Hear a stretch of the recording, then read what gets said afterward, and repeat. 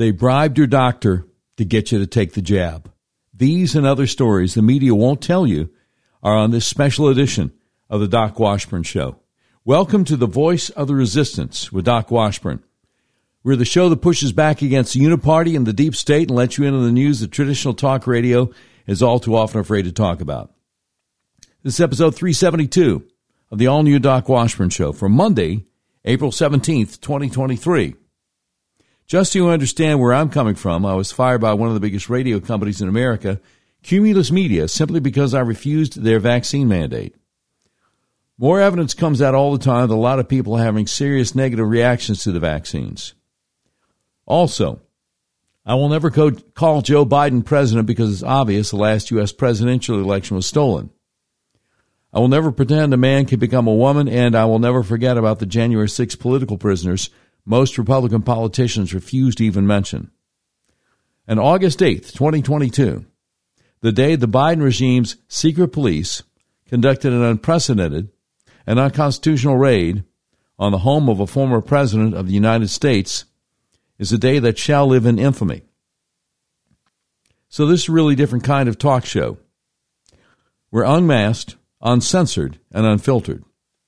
If you'd like to support what we do, go to our website, docwashburn.com, and click on the button that says Become a Patron. Also, please remember to subscribe to our podcast so you don't miss an episode. And a big thank you to all of our patrons. We really appreciate you. And make sure you check out our new conservative sports podcast, Red Pill Sports, with my friend Donnie Copeland, which drops Tuesday evenings at 11 p.m. Central. Now, there's a congressman out of Kentucky named Thomas Massie who has really performed a serious public service out there on Twitter. The evening of April 13th, he put out a screenshot of an official paper from Anthem Medicaid, Anthem Blue Cross and Blue Shield Medicaid. And he said, your primary care provider was bribed to suggest you should take the COVID vaccine. And here's what this screenshot says. And clearly it is addressed to primary care physicians. It says COVID-19 Vaccine Provider Incentive Program. Getting vaccinated against COVID-19 is one of the best and safest ways people can protect themselves and their families against the virus. Of course, we know now that is a bald-faced lie. But I guarantee you they haven't retracted it. But I digress. It says, as a participating practice in the COVID-19 Provider Vaccine Incentive Program, we recognize your hard work by offering incentives for helping patients make the choice to become vaccinated. Eligibility. The COVID-19 Vaccine Provider Incentive Program is open to you if you are a participating Kentucky primary care provider with an Anthem Blue Cross and Blue Shield Medicaid Anthem panel size of 25 or more members. Now, you better believe this was not just Kentucky. But Congressman Massie has access to this because he represents a district in Kentucky. Just for clarification's purpose here. It continues, all Anthem members identified as receiving COVID-19 vaccination services are included in the methodology. Vaccine results will be determined by a COVID-19 vaccine claim or by confirmation from the Kentucky Vaccine Registry. The results will be calculated for 2 time periods. September 1, 2021, initial incentive payment. December 31, 2021, final incentive payment. Did you ever wonder why your doctor was so insistent that you need to get the COVID vaccine? Because I know people who got vaccinated because their doctors told them, look, you need this.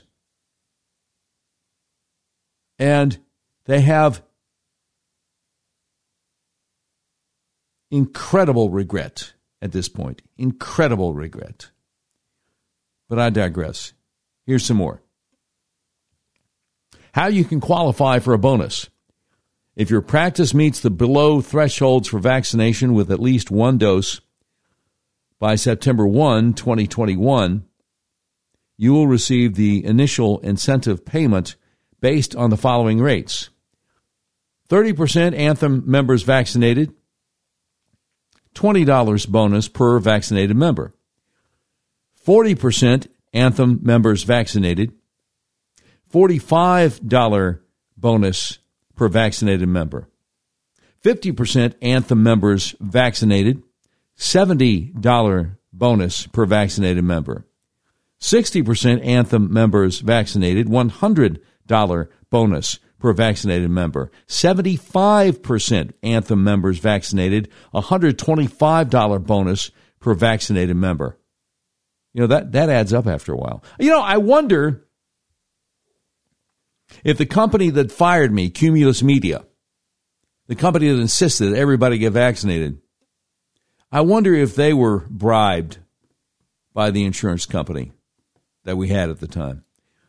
Anyway, it says the final incentive payment is calculated based on members who are newly vaccinated between September 1st, 2021 and December 31st, 2021. See the appendix for calculation examples. If your practice meets the below thresholds for vaccination with at least one dose by December 1, 2021, you will receive the final incentive payment based on the following rates. 30% Anthem members vaccinated, $100 bonus per newly vaccinated member. 40% Anthem members vaccinated, $150 bonus per newly vaccinated member. 50% Anthem members vaccinated, $175 bonus per newly vaccinated member. 60% Anthem members vaccinated, $200 bonus per newly vaccinated member. And 75% Anthem members vaccinated, $250 bonus per newly vaccinated member. And down at the bottom, it has their icons and https://providers.anthem.com/KY for Kentucky. You know they did this in every state. You know they did. So, just in case you're wondering why your primary care physician insisted, look, you got to get vaccinated. That's why. Oh, that is so why.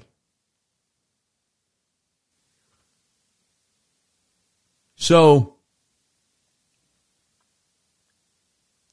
some folks were kind of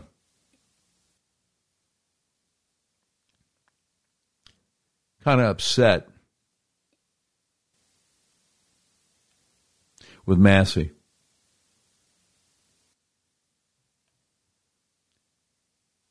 One guy said, as much as I want to agree with this, I just can't make that leap.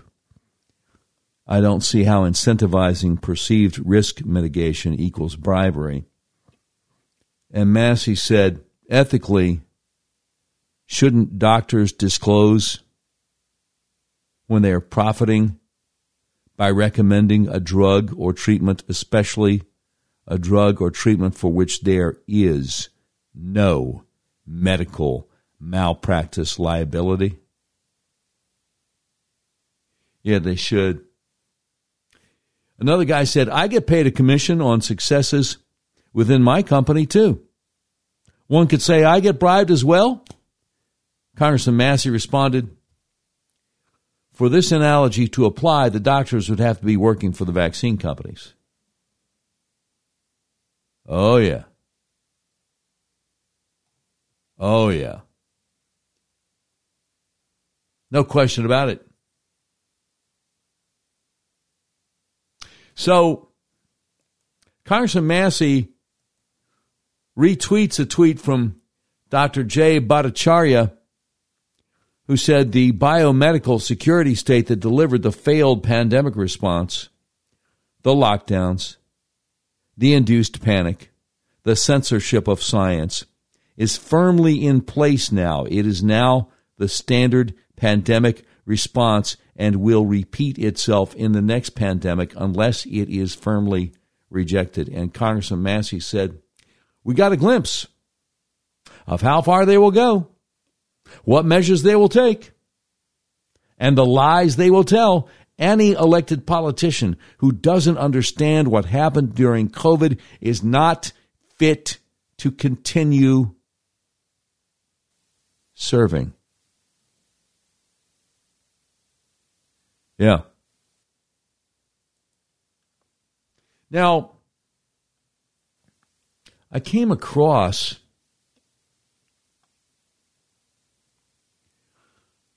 another tweet about Fauci and why he was so insistent on covering up the origin of COVID. Why he was so insistent. Okay, again, Dr. Bhattacharya, Jay Bhattacharya, and I hope I'm saying his name right, professor, Stanford School of Medicine, MD, PhD, health policy, infectious diseases, COVID, health, economics, scientific freedom. He said one persistent COVID fallacy was that we could have stopped it from spreading if only we took it more seriously. The sad reality is that the world never had a technology capable of such a feat. Not even draconian lockdown suffices. And somebody responded, true, but understanding COVID a few months earlier would have helped. A Bitcoin trader with almost 1 million followers on Twitter, who goes by Balaji, warned us by tweets January 30th, 2020, that COVID was going to spread like wildfire in the U.S. and to prepare for draconian government measures. March 15, 2020 was too late. Dr. Bhattacharya answers, how would it have helped? It had already spread to northern Italy and to Angola by fall of 2019, according to antibody evidence from stored blood. What technology do we have to stop it then?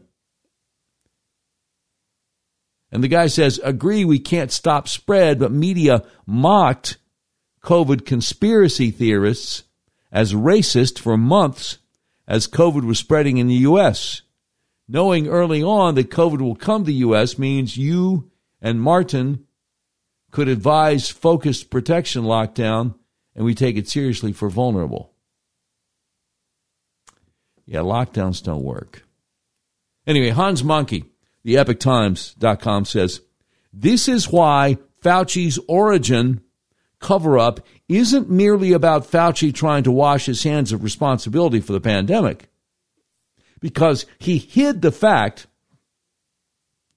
that the virus was pre-adapted for human transmission.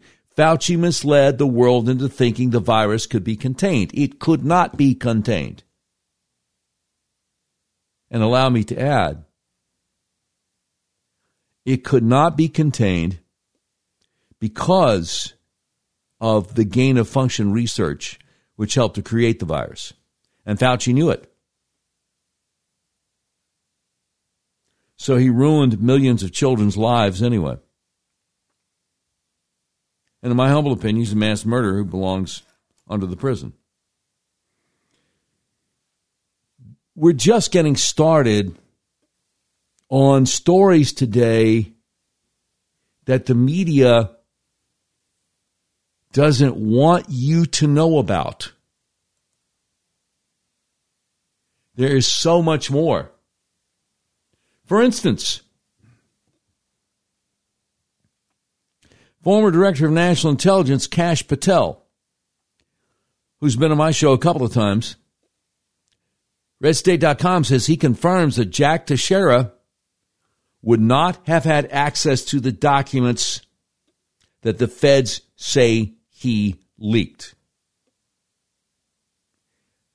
Have you been looking at the story of the Air National Guardsman Jack Teixeira being arrested by the FBI and going, wait, this doesn't smell right? RedState.com, Jennifer Van Laar says, despite working in information technology within an intelligence wing of the Air Force, Massachusetts Air National Guardsman Jack Teixeira would not have legally had access to the classified information he's accused of leaking on a Discord server, according to former DNI Kash Patel. He said that the day after the arrest. Patel's assessment echoes what was written at Red State on the day of the arrest, which would have been Thursday the 13th. Over at Breitbart, Patel also described several methods by which Teixeira could have gained access to the information. Patel said first, the suspected leaker, Jack Teixeira, would not have had access to the information without someone within the DOD or the intelligence community giving it to him, providing it to him, or telling him it should be out there. He said it's just not possible unless somebody told him this should be put out there. He says you can be the biggest IT person in DOD and you're still compartmented off of the actual information. Almost never does an IT person need to know, as we say, the substance of the intelligence. Their job is to provide the secure information systems around it to protect any disclosures. Surprisingly, ABC News also published a story on Saturday citing defense officials who agreed that Teixeira's job description does not equal need to know. Defense officials told ABC News that having a top secret security clearance is typical for Air Force personnel who, in order to provide IT support, might need access to classified spaces, computers, and networks so they could do their jobs. But the fact that you have a clearance does not mean you have access to everything at that level. That access is based on your need to know the information for your job. Some have argued that since Teixeira worked on the computer systems within a SCIF, a secure compartmented intel facility, that he would have had access to these documents and that perhaps the intelligence wing he supported possessed a work product of the CIA and the Presidential Daily Brief. Kash Patel says, no way. He said, this is crazy sensitive stuff. 99% of people who have a top secret SCI clearance don't have access to this information. And me, as a former deputy DNI and chief of staff of the DOD and publisher of the Presidential Daily Brief with the highest security classification, I know that, literally. There are not a lot of people in the U.S. that have access to this kind of intel. It's done for a reason. So this doesn't happen. Patel continued, the amount of information or the amount of intelligence they got, somebody's giving them that type of documentation. It's just not readily available. And he said about the reporting, where did they get that from? That doesn't come from anyone who doesn't have direct access at the end in the United States.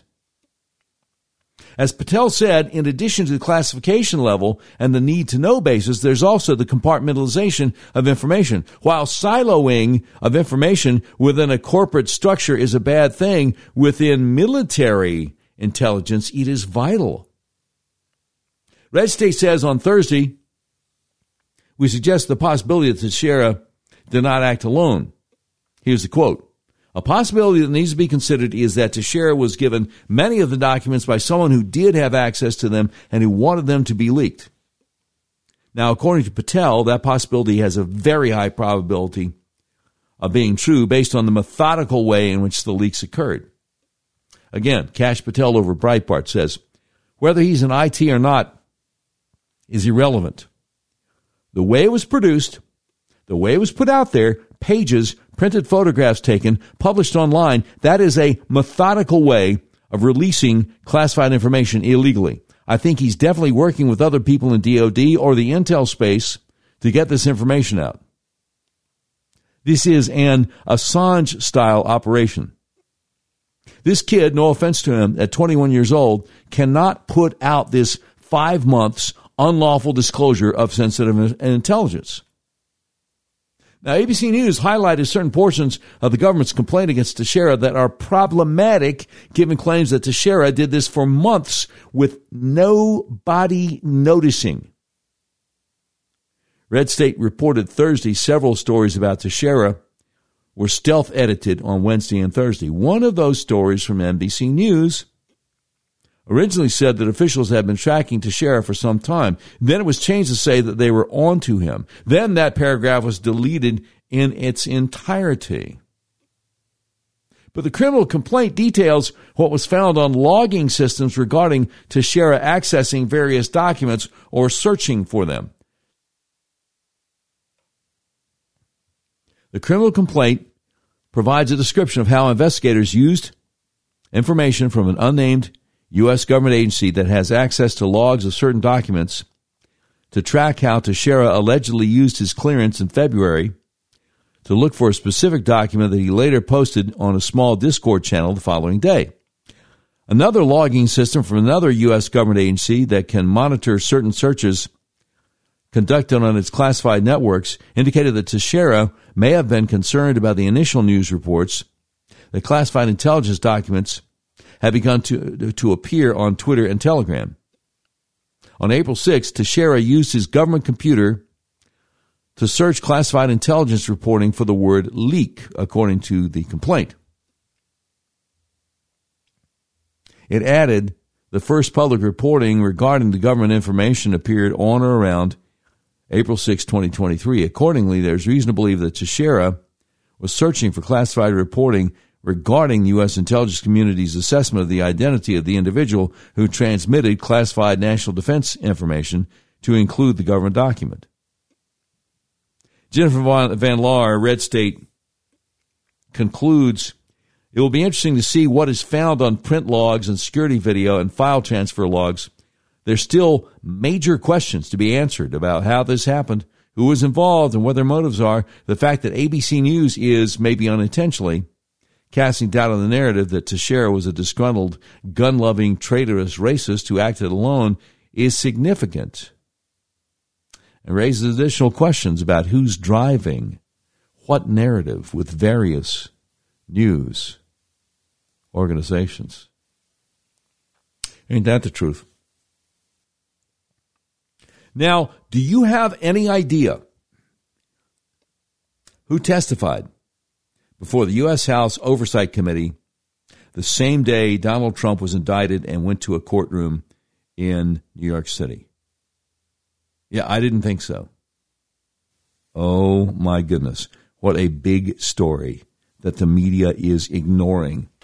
And that is coming up next. Look, if you tried to buy a car recently, you realize you may have had a hard time finding what you're looking for.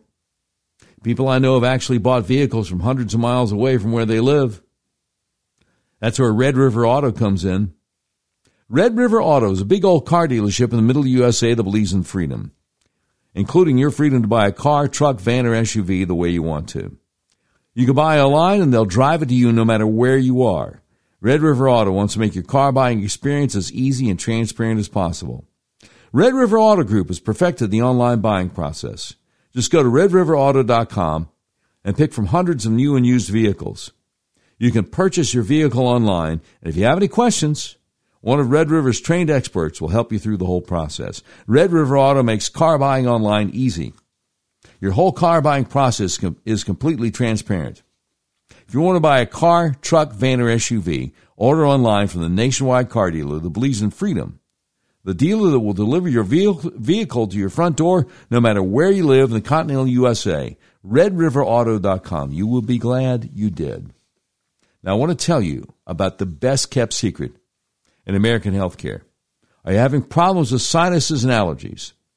Are you experiencing dizziness, vertigo, problems with your blood sugar, fibromyalgia, eczema, psoriasis, migraines. The Arkansas Upper Cervical Center might be able to help you even if you don't live in Arkansas. Let me tell you how. Your skull weighs anywhere from 8 to 15 pounds. It rests on the top bone of your spinal column, the atlas or C1, which only weighs 2 ounces. So it's really easy for your atlas to get out of alignment. If it does, your whole spinal column can get kinked up like a chain. When that happens, your central nervous system isn't able to communicate with the rest of your body as it's designed to do. Now, I had severe hay fever 5 or 6 weeks every spring all my life. I had terrible migraines year-round.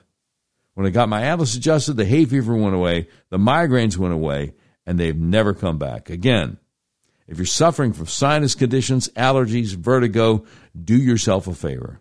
Call my friends at Arkansas Upper Cervical Center, 501-279-2009, for a free consultation. They've helped me, they've helped my wife, they've helped so many people we know. Please call them to see if they can help you. That number again for your free consultation, 501-279-2009. Now, if you're outside Central Arkansas, just go to the website, turnmypoweron.com, click on the tab that says Find a Doctor Near You, and I sure hope you can. As you probably know by now, our friend Mike Lindell has a passion to help everyone get the best sleep of your life. And he's done it again. Introducing MyPillow 2.0. It's got a brand new temperature-regulating technology that keeps you comfortable throughout the night. MyPillow 2.0's new fabric dissipates heat and humidity to create a cooling sensation to maintain a cooler surface temperature. This new fabric technology helps regulate your body temperature throughout the night by creating a lower surface temperature for a more restful night's sleep. You know, your core body temperature plays a big role in how well you sleep. MyPillow 2.0 was developed to provide a cool surface. It's engineered for comfort. MyPillow 2.0 is available in 4 loft levels, machine washable and dryable, and there's a 10-year warranty, 60-day money-back guarantee. As a special introductory offer for my listeners, when you buy your new MyPillow 2.0, you get a second one free just by using promo code DWS. Mike also created the best bed sheets ever. They look great, they feel great, which means an even better night's sleep for me, which is crucial for my busy schedule. My wife and I just love sleeping on our Giza Dreams sheets. Now, Mike is offering the best deal on his Giza Dream sheets.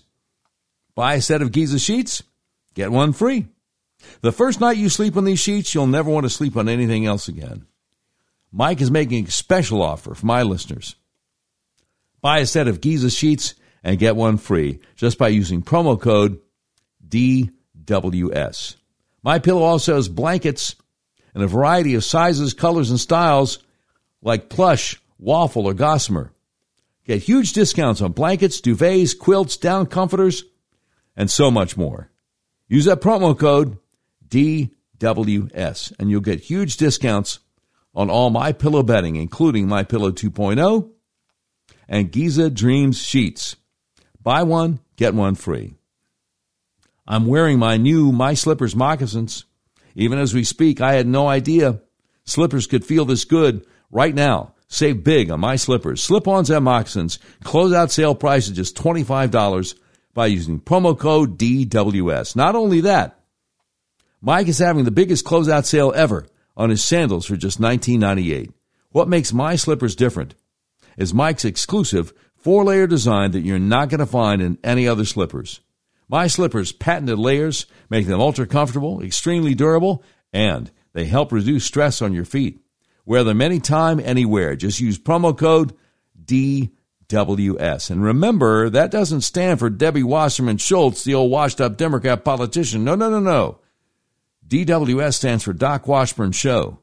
MyPillow.com. Quantities are extremely limited at these amazing prices, so please order now. Just use promo code DWS. Okay. Man, do I have a story for you. Let's start off with Thomas Lifeson over at American Thinker back in January 14th. Article entitled Kathy Chung, former Vice President Biden's executive assistant when he left office, has a very curious past with Hunter and now is being questioned. And here's what he says. Kathy Chung may be a key figure in the mishandling of classified documents for Joe Biden's 2 terms as vice president. As his executive assistant at the time, she was reportedly involved in packing up the documents he removed from government offices when his term as VP ended. NBC News said Kathy Chung, who was Biden's executive assistant while he was vice president and helped pack up his vice presidential office January 2017, is among those who have been interviewed, according to the sources who spoke on the condition of anonymity to discuss the ongoing inquiry. Chung currently serves as Deputy Director of Protocol for Defense Secretary Lloyd Austin. Who is Kathy Chung? Curiously, neither the UK Daily Mail nor Fox News, both of which are experts at digging up photos, neither one has been able to come up with a picture of Ms. Chung, despite her currently serving in a rather public position for a rather public figure, Defense Secretary Lloyd Austin. UK Daily Mail describes her this way. Chung is a behind-the-scenes operative who previously worked for Democrat senators and is now Deputy Director of Protocol for Secretary of Defense Lloyd Austin. She turned up in the news on Hunter Biden's infamous laptop after she CC'd him at his Rosemont Seneca Partners firm on an email containing phone numbers for the Clintons, senators, and most of the Obama candidate. Part of the email redacted is shown below. Well, it's not shown below. My goodness, what happened? Over to American Thinker. Well, let's click on the link to UK Daily Mail from January 8th, 2021. Let's see. Oh, yeah, email with phone numbers for President Clinton. Well, they had to redact the actual phone numbers. President Clinton, Hillary Clinton, Senator Chris Dodd, Senator Harry Reid, Mitch McConnell, Dennis McDonough, Governor Markell, Senator Carper, Senator Durbin, Representative Pelosi, Senator Leahy, Senator Joe Manchin, Senator Coons, Representative Chris Van Hollen, Steny Hoyer, Dutch Ruppersberger, Debbie Wasserman Schultz, she of the washed-up fame, John Carney, then Attorney General Loretta Lynch, Secretaries Tom Vilsack, Tom Perez, Anthony Fox, Arnie Duncan, and Gina McCarthy, and former Representative Eric Cantor. Wow. Kathy Chung emailed all of that to Hunter. I wonder if any laws are broken on that. Anyway, Thomas Lifeson over to American Thinker says, why would the vice president's executive assistant be sending this highly sensitive information to Hunter Biden, who was involved in a company in partnership with the communist Chinese? Back in 2020, retired FBI Special Agent Mark Walk blogged the following. First, he showed a tweet from Molly Hemingway saying British media, with many more details about major scandal, is being censored by U.S. media because of their firm belief it'll hurt their preferred candidate. Quote, strangely, the story got little traction in the U.S. media. Mike Flynn commented on that, saying, Molly Hemingway asked who is Kathy Chung, Executive Office of the President, and why in 2015 is she giving a treasure trove of intelligence phone numbers to Hunter and redacted? Any foreign power would love to have this information. So Mark Walk on his blog in November 2020 says the question that Mike Flynn is suggesting we should be asking. And he says it's an interesting question and one that's easily answered. Kathy Chung, also known as Kathy Sang Ok Chung and Kathy S. Garrity, was an assistant to then Vice President Joe Biden, that is in 2015. Yes, it's easy to imagine that a foreign intelligence service would be interested in having all these cell phone numbers, but what use would Hunter Biden have for them? GNEWS, that was, I think, the first website that shared the Hunter Biden laptop by a guy in Taiwan. GNEWS thinks it has the answer. And in fact, their answer seems to be what Mike Flynn is hinting at, that Hunter Biden sold the Clintons' phone numbers to the communist Chinese. Oh, wow. That's that's something else, but I digress. He says, of course, there would be any number of ways to disguise what the payment was actually for. GNEWS doesn't go in for nuance. They say the Communist Chinese Party obtained the personal cell phone numbers available only to the Secret Service because the whereabouts of these numbers and their families were being protected by the United States Secret Service. A traitor among them had apparently supplied the list directly or indirectly to Kathy S. Chuang. Now we add an A to her last name of Chung, who was hired by Rosemont Seneca, of which Hunter Biden was a co-founder. The CCP would secretly monitor and record the phone conversations of these officials who worked at the government at the highest level in order to find their weakness in their dirty dealings, to blackmail them and to own them. So retired FBI Special Agent Mark Walk says it's an interesting narrative, one that hangs together pretty well, a good working hypothesis. And Tom Lifeson, American Thinker, says, if a fall guy is needed, Ms. Chung will be a good person to start considering for the post, but she may have her own trove of compromising information to use as bargaining leverage in dealing with the special counsel staff, with Biden himself, and with the puppet masters who may be behind the leaks that are pressuring Biden just as he was poised to announce a run for re-election, according to earlier media reports. Along with no picture, we have no information on what lawyers Kathy Chung may have engaged in this matter. Well, let me see. Just for grins, since she has an alias, Kathy S. Garrity, I wonder if I did an internet search for that alias, if we could come up with a picture, because they couldn't come up with a picture. Oh my goodness, the first thing that comes up, Clinton Foundation timeline.com. Oh my goodness. Really? Clinton Foundation timeline.com.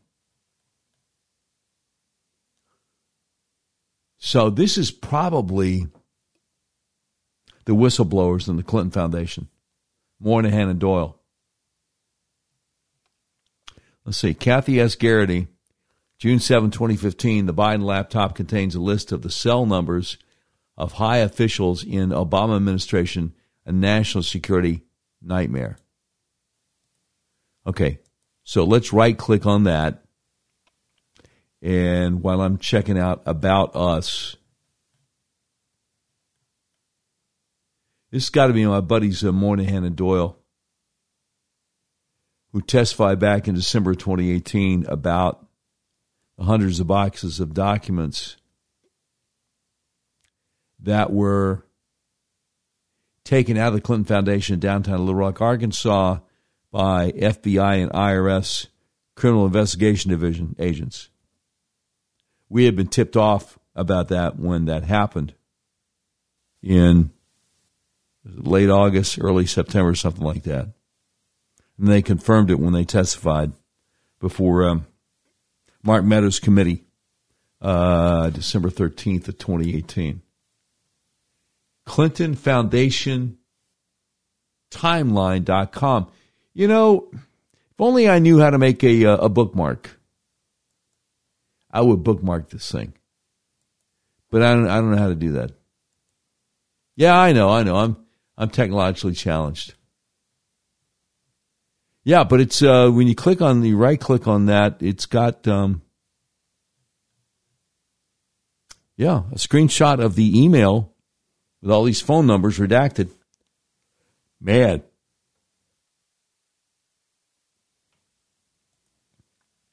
It's crazy stuff, isn't it?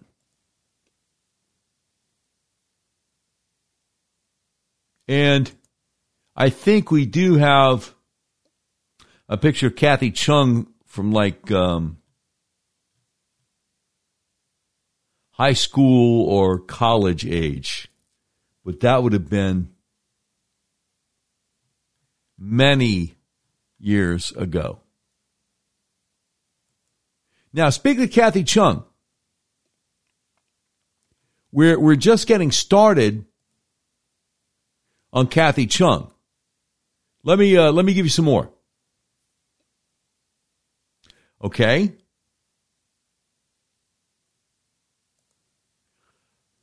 From the American Thinker, April 6th, 2 days after President Trump was indicted and showed up at New York courtroom.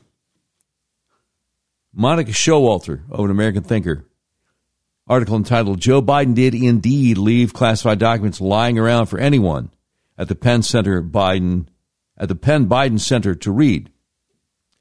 And it says, while the press is focusing on President Trump, a disturbing piece of testimony has been delivered to the House Oversight Committee on just how carefully Joe Biden safeguarded U.S. classified documents in his possession. According to Breitbart, classified documents were transported from then Vice President Joe Biden's safekeeping to the Penn Biden Center. Are you ready? Where they were kept in an unlocked closet and remained accessible to employees of the Penn Biden Center and potentially other people. House Oversight Committee Chair James Comer, Republican, Kentucky, revealed that Tuesday after an interview with Biden's former assistant, Kathy Chung. Chung, who current Biden administration officials appeared to blame for the mishandling of Biden's classified documents, told Congressman Comer that Biden's classified documents remained unsecured at the Penn Biden Center for years and remained accessible to her until May 2022. Congressman Comer said in a statement, this story does not begin in November 2022 as represented by President Biden's attorney. Then White House counsel Dana Remus gave Kathy Chung the task of retrieving these boxes from the Penn Biden Center as early as May 2022. Public records reported by the New York Post suggested that Chinese Communist Party linked individuals or entities donated at least $54 million between 2014 and 2019 to the Penn Biden Center, where a lot of classified documents went and were not placed under lock and key. But I digress. Obviously, anyone could get his hands on these documents who wanted them, and if Joe Biden was supposedly saving them from among all the classified documents he came into contact with, they might well have been important. The testimony from Kathy Chung, who was Joe Biden's assistant, hired at the recommendation of Hunter Biden, suggests that the documents pertained to Ukraine, Iran, and the UK. Why the secrets from these places would have been important to Joe is something of a mystery, but it's pretty obvious he had no business keeping them at an entity funded by communist China, and apparently there were quite a lot of them, which have been found not just there, but in multiple places. At the House Oversight Committee, Representative James Comer noted that he was particularly concerned about one classified document that Hunter handed over to Burisma, the Ukrainian energy conglomerate. Why would this dirty, corrupt foreign entity be entitled to have such documents when ordinary Americans could be sent to jail just for looking at one? Why have classified information at all when all it's doing is serving as gravy for Joe Biden's personal enrichment? It's astonishing how these documents could have been passed around, and no, this doesn't look like the typical pattern seen of ex-presidents having classified documents in their possession for the purpose of writing their memoirs. Someone in the Biden camp wanted those documents to put to work, to make money. It's one after another. It puts a lie to Joe's claim that he had only a few classified documents and they were not on the street. These revelations suggest that, yes, they were indeed left out on the street, and like illegal drugs, they had a street value of millions of dollars. The Biden family fortune suggests just that. Monica Showalter over at AmericanThinker.com, April 6th, article entitled, Joe Biden Did Indeed Leave Classified Documents Lying Around for Anyone at the Penn Biden Center to Read. But wait. We're not through. Let's see how the Epoch Times handles the story. Article from Frank Fong entitled, Biden's Classified Documents, Former Aide's Testimony Undermines White House Narrative, Representative Comer says. The White House's narrative on Joe Biden's handling of classified documents is being undermined by the congressional testimony of Biden's former executive assistant, Kathy Chung, according to House Oversight Committee Chairman James Comer. Released a statement on April 4th saying that Chung provided startling information that undermines the Biden White House's narrative on the matter when she appeared before the panel for a transcribed interview. Comer said, today we learned that when Joe Biden left the vice presidency, boxes containing classified documents, vice presidential records, and other items were stored in 3 different locations around the Washington, D.C. area, including an office near the White House, an office in Chinatown, and eventually the Penn Biden Center. Chung, who's now Deputy Director of Protocol for the Pentagon, was one of the staffers who helped pack Biden's materials at the end of his vice presidency, according to media reports. The materials Chung assisted in packing eventually ended up at the Penn Biden Center for Diplomacy and Global Engagement at the University of Pennsylvania. Well, no. I'm sorry. It is a University of Pennsylvania entity, but it's not at the University of Pennsylvania. It's in Washington, D.C. But the guy writing the story doesn't know that, so it's an honest mistake, I'm sure. Biden's lawyers found a small number of, by the way, I just got to jump in here. Presidents can declassify anything they want. Vice presidents and senators can't. And all these classified documents Joe Biden took were from when he was either vice president or senator. So he's breaking who knows how many laws. Should already be impeached. But I digress. Biden's lawyers found what they call a small number of records with classified markings in what was described as a locked closet at the Penn Biden Center, November 2nd, 2022, according to Richard Sauber, special counsel of the president. The records were turned over to the National Archives and Records Administration the next day, so they say.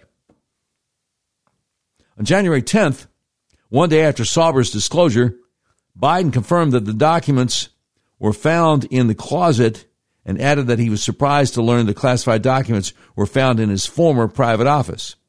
However, James Comer said Chung's testimony disputed the locked closet claim. Representative Comer said, at some point, the boxes containing classified materials were transported by personal vehicles to an office location.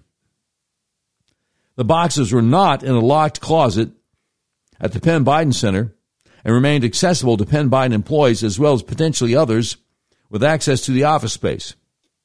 Biden's term as vice president ended January 20th, 2017. A month later, he became an honorary professor at the University of Pennsylvania and was given the role of leading the school's Penn Biden Center, which officially opened February 2018. According to the university's website, Biden also had an office on the school's campus in Philadelphia. Biden was placed on unpaid leave in April 2019 when he announced he was running for president. There have been concerns about possible links between the center and the Chinese Communist Party, but a university spokesperson has denied that any Chinese money was funneled to the center. Well, they're just lying. $54 million. $54 million. I mean, that's common knowledge. Comer also disputed the White House's timeline of events surrounding Biden's classified documents. He said, we also learned today that then White House counsel Dana Remus gave Kathy Chung the task of retrieving these boxes from the Penn Biden Center as early as May 22nd, 2022. That's kind of what we also already had in the American Thinker article. He says in the coming days, the Oversight Committee will follow up with persons of interest in the investigation. Oh, I bet you will. I don't blame you. I'm looking forward to that. By the way, coming up, we have an amazing admission by the National Archives and Records Administration about Biden's papers. And like I said, I just don't know if you're hearing about this anywhere else. But I owe it to you. I definitely owe it to you. And that's coming right up.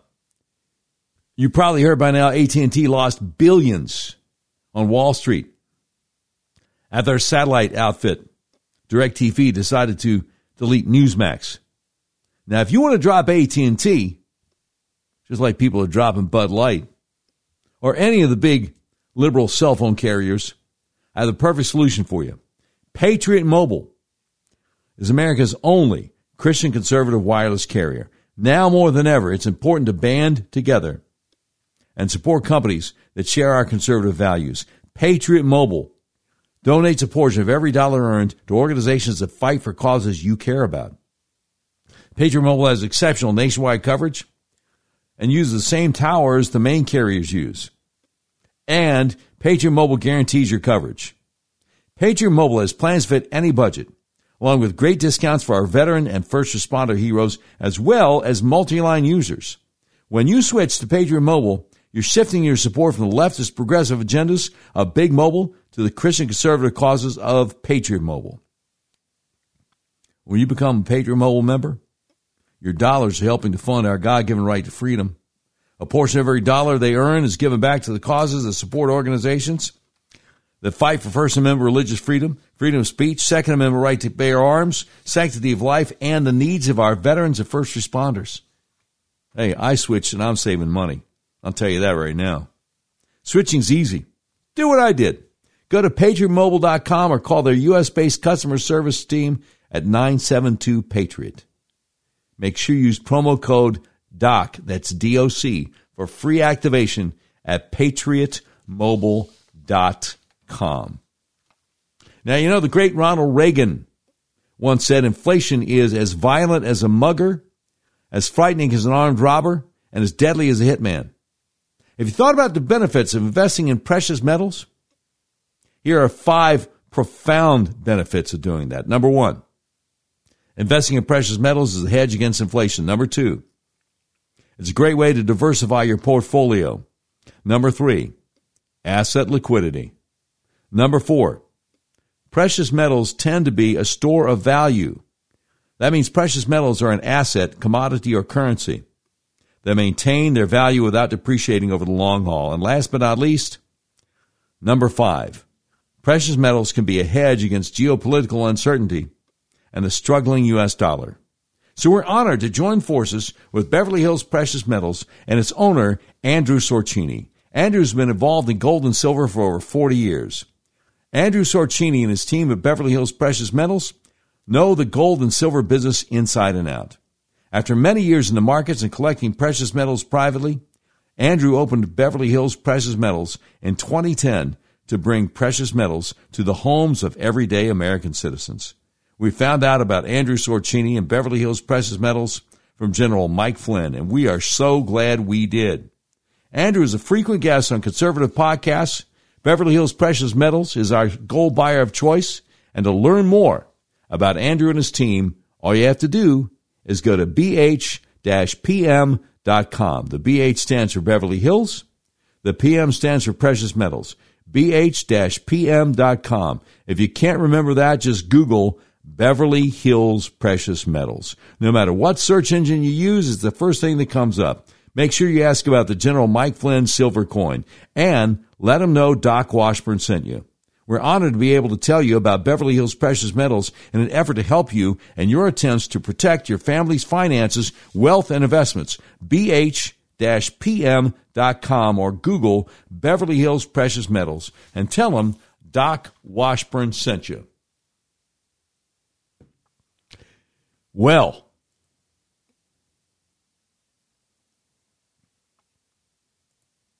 I need to share with you something from American First Legal, national nonprofit organization that works to promote the rule of law in the United States.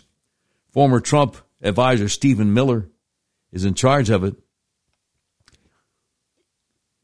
And they came up with breaking news recently. The National Archives and Records Administration admitted to America First Legal that 1,170 pages of Biden's vice presidential records were found at the Penn Biden Center.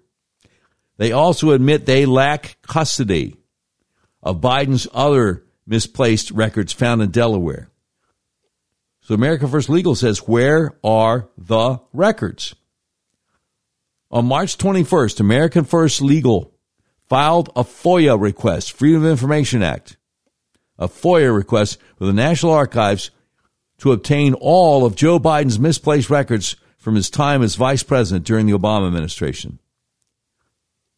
On March 29th, America First Legal received a response from the National Archives and Records Administration, admitting they have 1,170 pages of Biden's vice presidential records that were found at the Penn Biden Center, but those records are currently with Special Counsel Rob Hur, H-U-R. National Archives Records Administration admits they found 9 boxes of materials at Biden's personal attorney's office in Massachusetts. Did you know this? I'll bet the attorney doesn't have a top secret security clearance to look at classified material. National Archives and Records Administration also says they lack custody of the records found at Biden's Delaware home, which brings up the question, where are they? Do Biden's lawyers have them? Does the FBI have them? This is nuts, y'all. This is nuts. It is my duty to share with you news that you're not getting anywhere else. I don't know why. Well, I know why the mainstream media doesn't want you to know about these things. But I sure don't know why a lot of conservative media wants to give it short shrift. That's the thing. That's the thing. Now, speaking of the Biden team, the great Nick Arama over at redstate.com has an article. Troubling report on Biden team plan to crank up surveillance state because of Pentagon leaks. You knew this was coming, didn't you? He says, as we reported on Thursday, 21-year-old Air National Guardsman with the Massachusetts National Guard, Jack Teixeira, was arrested regarding the leaks of Pentagon documents. The arrest of a seemingly low-level guy raised a lot of questions.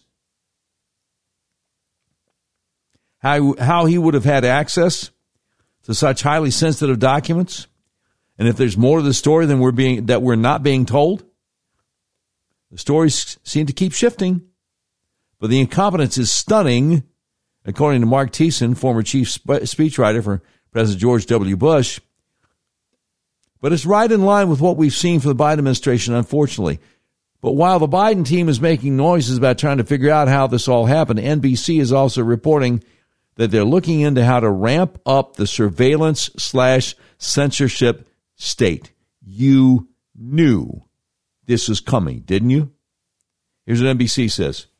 The Biden administration is looking at expanding how it monitors social media sites and chat rooms after U.S. intelligence agencies failed to spot classified Pentagon documents circulating online for weeks, according to a senior administration official and a congressional official briefed on the matter.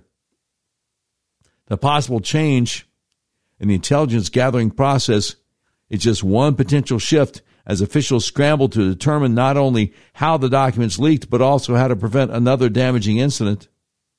Yeah, we don't even want anybody telling the truth about the idea that we're at war with Russia, a hot war where we're shooting at each other in Ukraine. Golly, no, we got to stop those leaks, don't we? NBC says the intelligence community is now grappling with how it can scrub platforms like Discord in search of relevant material to avoid a similar leak in the future, said the congressional official. Red State says there's also the obligatory nod to January 6th. NBC says, however, the FBI and the Department of Homeland Security have come under criticism for how they responded to alarming posts on social media in the run-up to the January 6th attack of the Capitol by former President Trump supporters. Oh, my goodness. Do they never get tired of lying? At long last, sir, have you no decency? But I digress. NBC News continues. The House January 6th committee concluded the FBI and Homeland Security were too cautious about acting on information gleaned from social media out of misplaced concern over potential free speech violations, NBC News previously reported. Come on, man, give me a break. I mean, it goes on and on and on, but you might just want to go over to might just want to go over to redstate.com. Click on the article from Friday, April 14th, entitled Troubling Report on Biden Team Plan to Crank Up Surveillance State Because of Pentagon Leaks. It is a setup. All right? I mean, it just is. It's a setup. Now, have you heard there's new developments in the case of Jeffrey Epstein who didn't kill himself? Oh, yeah. There certainly is. New York Magazine, their Intelligencer section. Kevin T. Dugan, staff writer at Intelligencer, who covers money and business. What would that have to do with Jeffrey Epstein? He had a lot to do with money and business. Article entitled, Wall Street is finally getting its Jeffrey Epstein reckoning. You might want to sit down for this. You might want to grab a hold of something. He says there aren't that many ways left to get a fuller understanding of the life of Jeffrey Epstein. The man died in 2019. His enabler, Ghislaine Maxwell, I bet she wasn't the only one. But I digress. His enabler, Ghislaine Maxwell, has been convicted for facilitating his sex trafficking enterprise and is serving 20 years in prison. Prince Andrew privately settled abuse claims made against him by Virginia Giuffre. Even the fund created to compensate Epstein's victims puts strings on the money, reportedly curbing their ability to sue some of his associates, including Ghislaine Maxwell. Any remaining discoveries or revelations may come simply from continuing to follow the money and scrutinizing the fake hedge fund managers' financial dealings with the mega banks and financial titans that allegedly ignored or even participated in his criminal operation. Yeah, they just said that. They just went there.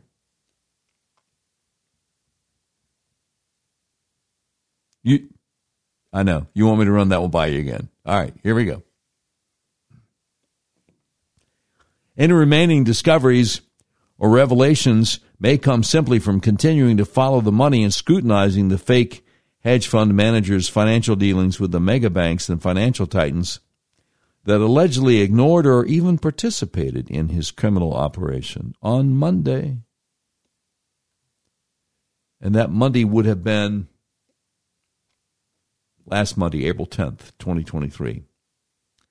On Monday, a ruling in Manhattan federal court handed one of those Wall Street titans, former banking executive Jess Staley, a legal victory by giving him more time for discovery and his defense against claims that he personally facilitated Epstein's sex trafficking operations, though he lost a bid for a separate trial late Wednesday. That would have been April 12th. A related suit revealed that the bank knew Epstein was paying for underage girls as far back as 2006, and top executives had held at least 4 meetings about him years later. The next few months are likely to reveal in granular detail the ways Epstein tapped the financial system and key players within it to help build his criminal enterprise. Okay, now, they said the bank.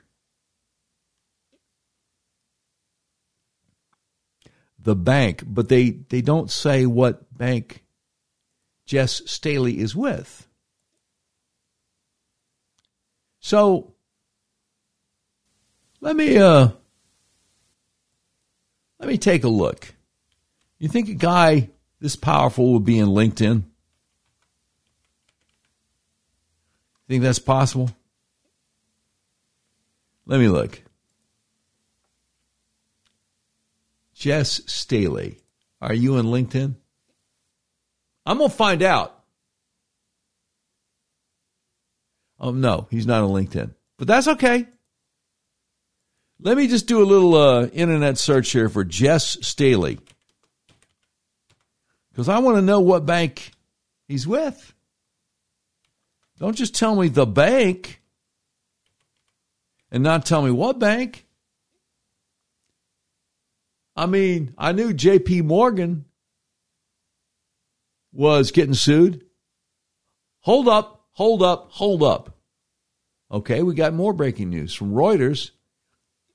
March 9th, 2023, J.P. Morgan sues former banker Staley over Jeffrey Epstein ties. So J.P. Morgan is getting sued and they're suing? J.P. Morgan Chase & Company has sued Jess Staley, its former private banking head, and later Barclay PLC's chief executive, accusing him of entangling it with sex offender Jeffrey Epstein and saying Staley himself had been accused of sexual assault. Hello! Oh my! The largest U.S. bank filed 2 complaints on Wednesday night. This would have been early March. In Manhattan federal court, where it's also defending against lawsuits by the U.S. Virgin Islands and an unnamed woman, Jane Doe 1, who say J.P. Morgan aided in Epstein's sex trafficking by keeping him as a client. J.P. Morgan said Staley should cover some or all damages if it were found liable and pay punitive damages for his intentional and outrageous conduct in concealing information about Epstein and putting his own and Epstein's interests above the bank's. The Wall Street Bank also wants Staley to repay all compensation from 2006 to 2013. Oh, my goodness. Based on industry standards, that amount could total tens of millions of dollars. Staley is not a defendant in the Doe or U.S. Virgin Islands lawsuits, interestingly enough. Okay. A lawyer for Staley did not immediately respond to a request for comment after business hours. Other media said a lawyer for Staley declined to comment. Staley has acknowledged having been friendly with Epstein, but expressed regret for their relationship and of course, denied knowing about the financier's alleged crimes, even though I guess they were friends after he went to jail, right? And got out, right? I didn't know. Prince Andrew, I didn't know. Don't look at me. Right? Bill Clinton, I didn't know. I mean, Glenn Maxwell was there in the front row of my daughter's wedding, but we had no idea. Yeah, there's pictures of me getting the back rub from one of the girls, but I didn't know anything. J.P. Morgan's lawsuits attempt to shift blame to Staley, once considered a possible successor to CEO Jamie Dimon, for allegedly helping shepherd the bank's relationship with Epstein, a client from 2000 to 2013, and damage its reputation. The complaints reference various claims in the earlier lawsuits that J.P. Morgan has sought to dismiss. These included Staley's having allegedly personally observed Jane Doe 1 as a sex trafficking and abuse victim, and content from an estimated 1,200 emails that Staley and Epstein exchanged between 2008 and 2012, including some about young women that contained sexual content. J.P. Morgan also referred to Doe's accusation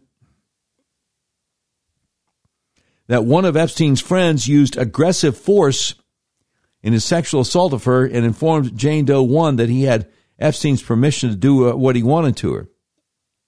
The bank said in its complaints, upon information and belief, Staley is this person who she described as a powerful financial executive she had historically been afraid to identify. Lawyers for Jane Doe 1 did not immediately respond to requests for comment after business hours. Epstein killed himself. No, he didn't. In a Manhattan jail cell, August 2019, while awaiting trial on sex trafficking charges. Staley resigned as Barclays CEO November 2021 amid a dispute with British financial regulators examining his ties to Epstein. Epstein's victims also suing Deutsche Bank, where Epstein was a client from 2013 to 2018. Deutsche Bank is seeking a dismissal. Now don't let me forget that there's another thing we got to say about Jamie Dimon over at J.P. Morgan. Unrelated to all this, apparently. So, back over at New York Magazine, Intelligencer says right now there are at least 3 related cases making their way through the Manhattan federal courts. And I hope we don't repeat too much of the information I just gave from Reuters. That probe how Wall Street may have supported and enabled Epstein.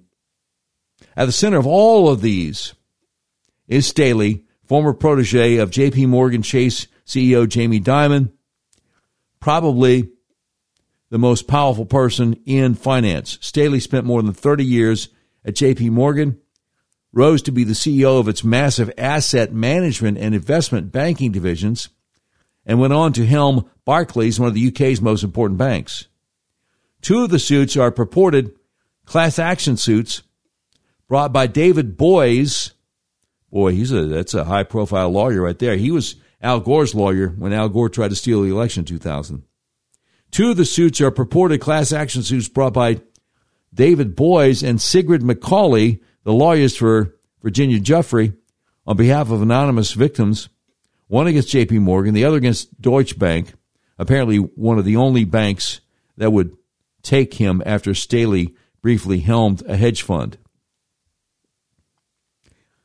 These suits argue that the banks made it possible for Epstein to run his sex trafficking operation and turn a blind eye to suspicious activity because they were benefiting from his money and network. The other suit, accusing J.P. Morgan and Staley of criminal trafficking and fraud, is brought by the U.S. Virgin Islands, where Epstein had his so-called pedophile island. It's a strange case, since the prosecutor was dismissed from her job just a few days after she filed it. Yes, she was. And that was when Joe Biden had gone down there, just so you know. But they're not going to mention that. But Virgin Islands prosecutors who have subpoena power have uncovered bleak revelations about the lengths to which Staley and the bank had supported Jeffrey Epstein. Staley called his friendship with Epstein profound, having visited him personally in Florida, at the private island, and in prison. Among the 1,200 emails they exchanged are ones that discuss women codenamed for Disney princesses. Snow White and Beauty and the Beast are discussed. In another, Staley replied, "Yep," to a question from Epstein about whether he would need anything during a visit. After that, Epstein wired $3,000 to a woman with an Eastern European name. According to the Virgin Islands suit, Epstein had trafficked many women from Eastern Europe after 2008. Internal red flags raised by the bank's security team appear to have gone unheeded. J.P. Morgan has denied any wrongdoing and claims the law doesn't require it to protect a victim from a client. Staley, too, has denied any wrongdoing. It's around this point that you start to wonder why this all wasn't settled quietly before it made it to court. J.P. Morgan isn't new here, and like any bank, it gets accused of wrongdoing all the time, frivolously or not. But most lawyers try to keep such revelations out of the public record, and these kinds of plaintiffs have been open to settlement in the past.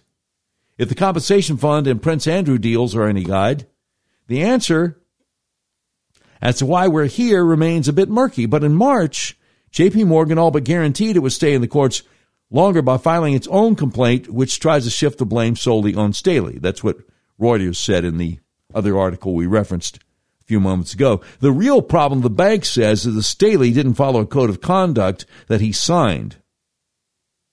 In their filing, J.P. Morgan claims Staley repeatedly abandoned the interests of JPMC in pursuit of his own personal interests and benefits and those of Epstein. So now it's up to Judge Jed Rakoff to decide if that's credible. After all, Staley was a man who rose to prominence in part because of his ability to make extraordinary amounts of money for the company, who for a time was part of Jamie Dimon's inner circle and who helped steer the bank as a member of his operating committee. And to be clear, the legal theory against the bank essentially boils down to whether it had enough information about Staley's relationship with Epstein to do anything about it. Staley's successor, Mary Erdos, said in a deposition that the bank was aware by 2006 that Epstein was accused of paying cash to have underage girls and young women brought to his home, according to an updated complaint from the Virgin Islands prosecutors. Other emails appear to show speculation that Jamie Dimon personally would have reviewed a $120 million account controlled by Epstein that flowed out of the bank in 2008, though Wexler said there is no record of, nor does he recall, such a review. In 2010, the bank's compliance officers had noted that Epstein, quote, is also an alleged personal associate of the CEO of the investment bank, Jess Staley, unquote, and wondered, quote, whether Epstein, if further exposed, could have a potential serious impact, unquote. Yeah, 2008, wasn't that when he was indicted? Another email called him a sugar daddy, and there may very well be more coming out since Jamie Dimon's deposition is scheduled for May 15th, according to a person directly familiar with the case. J.P. Morgan's strategy here is to amplify the women's claims, which, to be fair, is better than Prince Andrew's strategy, which was to attack Virginia Giuffre's credibility. Trish Wexler, a spokeswoman for the bank, told New York Magazine, bottom line, both plaintiffs have accused Staley of misconduct. Indeed, the anonymous accuser herself has directly accused him of horrific sexual misconduct, which, if true, he must be held accountable for. We brought him into this because he is inextricably linked to these cases. By that, she referred to the bank's motion to bring in Staley as a defendant, thereby laying the blame entirely on him. Boy, I mean, the case must be pretty strong if they're cutting him loose and suing him themselves, you know? New York Magazine says, but take a look at this from the other side. Since the bank is trying to pin Staley as the sole perpetrator, it's in his interest to spread the blame around. Didn't he have executive assistants who managed his calendars?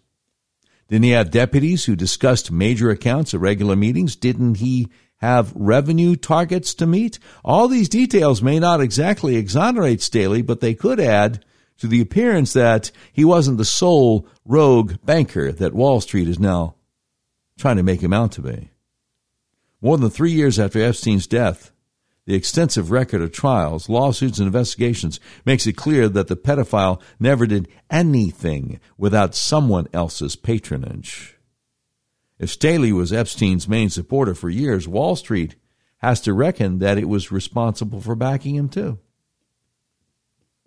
Update. This story was updated to include an on-record statement from a J.P. Morgan spokesperson saying that There is no record of Jamie Dimon reviewing any account from Jeffrey Epstein, nor does the CEO recall any such review.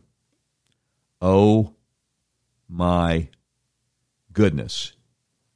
So, I bet you didn't think you were getting a Jeffrey Epstein update today, did you? But there it is. Now, before I go on to the other stories, I got to tell you about Jamie Dimon, the guy over at J.P. Morgan Chase. Because this guy's dangerous, in my humble opinion. He's nuts, man. So, Jamie Dimon, CEO of J.P. Morgan Chase, has urged lawmakers to take bold steps, including the possible use of eminent domain to facilitate the transition to renewable energy, emphasizing the need for urgent global investment in clean energy. You got that? So, you know what eminent domain is? Where the government takes your property away from you because they want to widen a highway or put a new one through or something like that. Rebel News has it, but a lot of other places have it too. Ian Miles Chong over there. Headline, J.P. Morgan Chase CEO advocates for seizing private property to build wind and solar farms. Subtitle, he cited eminent domain, the government's power to expropriate private lands for public use as a potential means to speed up the development of green energy sources. So it looks like they're already doing it in Tennessee. SlayNews.com, Frank Bergman has it. Officials move to seize land from American farmers to advance green agenda. Tennessee government officials have moved to seize land from American farmers in an effort to meet the goals of Democrat President Joe Biden's green agenda. I don't call him that, but they're calling him that. The state is suing to confiscate farmland just east of Memphis that will be repurposed to build a new multi-billion-dollar electric vehicle plant. Ford Motor Company has announced plans to build a $5.6 billion electric truck and battery plant to be built in this rural area of Tennessee. Officials in Tennessee are so eager to bend over backward to comply with the green agenda that the state is prepared to seize land from black farmers in order to facilitate Ford's electric vehicle process. Here's a bit of the legislative contortions that led to the decision to build Blue Oval City in the volunteer state, as reported by Reason magazine. In return for picking Tennessee, state lawmakers overwhelmingly approved legislation that would grant Ford $884 million in state incentives. That includes a $500 million grant from the state's current budget surplus and $384 million for site preparation, including $200 million for road improvements and $138.2 million for infrastructure and demolition services.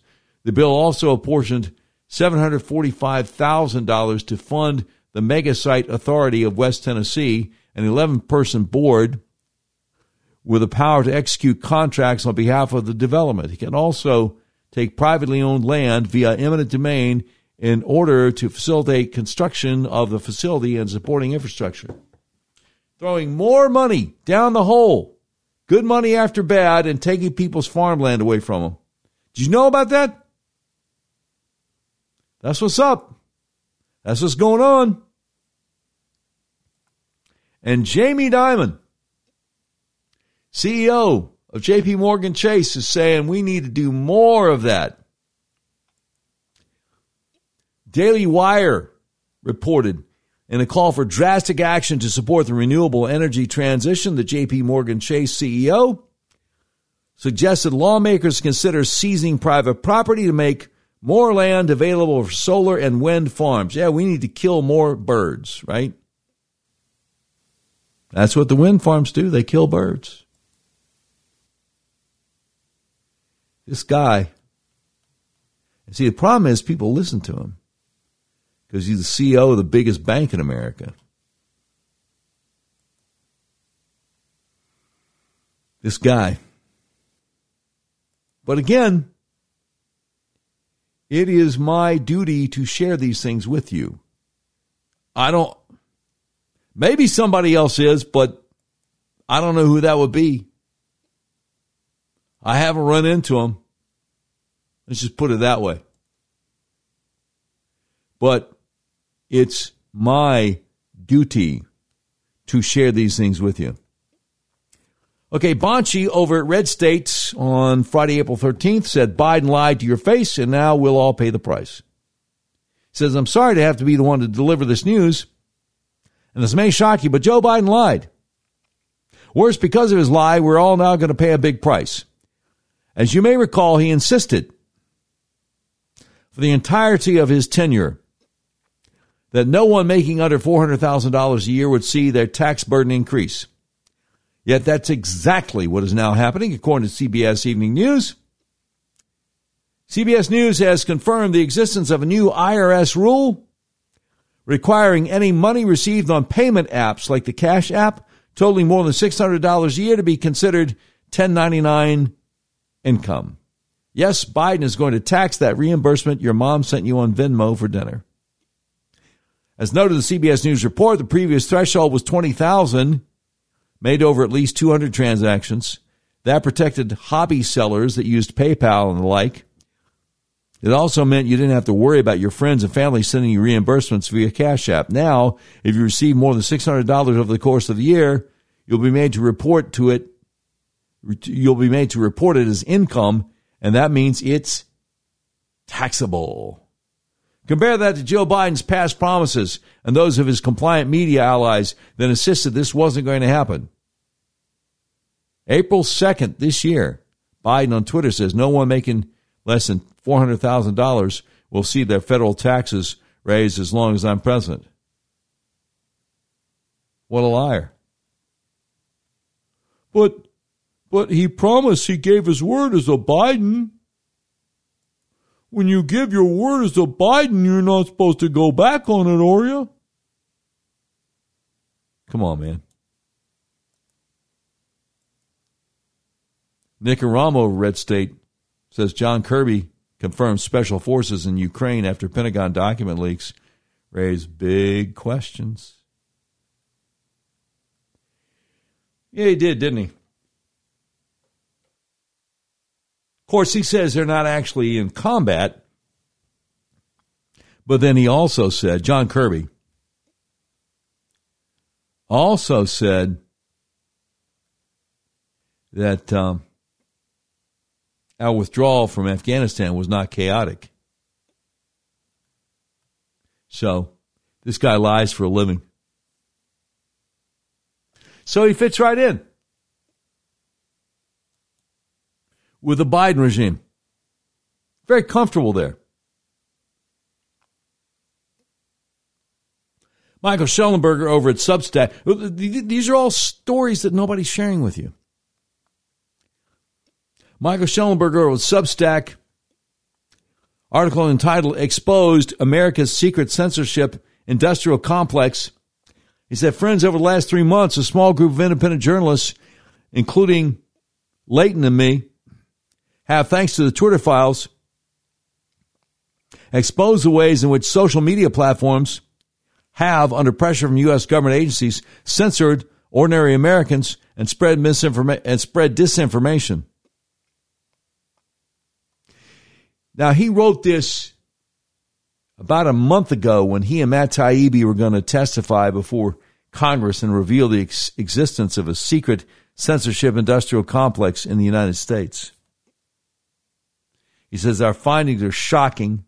A highly organized network of U.S. government agencies and government contractors have been creating blacklists and pressuring social media companies to censor Americans, often without them knowing it. We and others have already reported on some of the actions of this complex, including its disinformation campaigns. But the extent of its censorship was unknown to us until very recently. And as importantly, we now understand the ways in which this complex simultaneously spreads disinformation and demands censorship. What my 68-page testimony to Congress shows in an effort to U.S. government intelligence and security agencies to wage information warfare against the American people. I do not doubt that some people will try to justify the behaviors we have documented. They'll say such censorship is necessary for fighting disinformation. But there's no moral, legal justification for the acts of state-sponsored censorship we document, much less for the fundamentally un-American censorship industrial complex.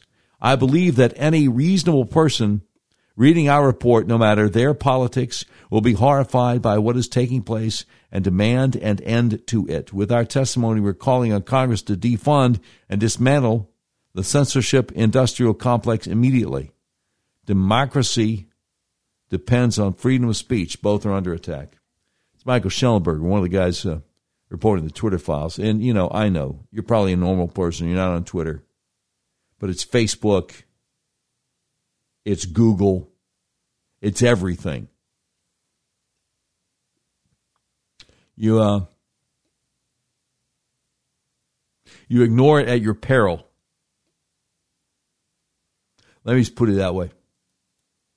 You ignore it at your peril. All right, so have you heard about a guy named Mike McCormick?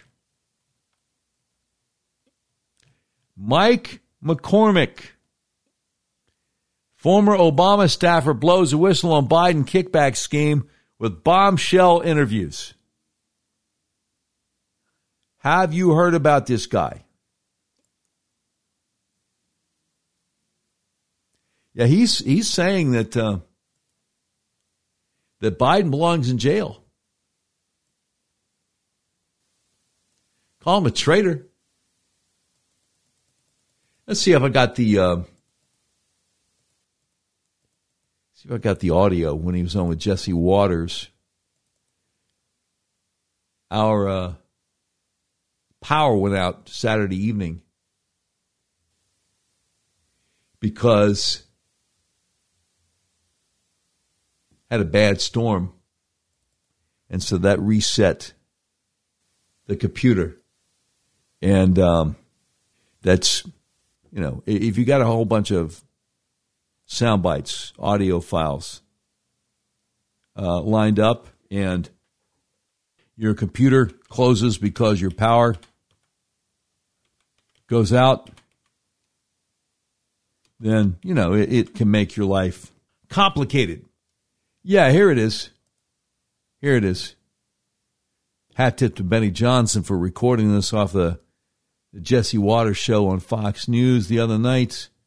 Mike McCormick, former White House stenographer. It goes something like this. I went to the FBI and filled out their witness tip line. There's a website. You fill out all these tips, these web directions. I submitted it. If you lie to the FBI when you're submitting a tip like that, you can go to jail.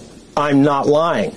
I'm telling the truth. Joe Biden is lying. Joe Biden is a criminal. That's the bottom line. I don't care if he goes to Timbuktu or Ireland or anywhere. He's a criminal.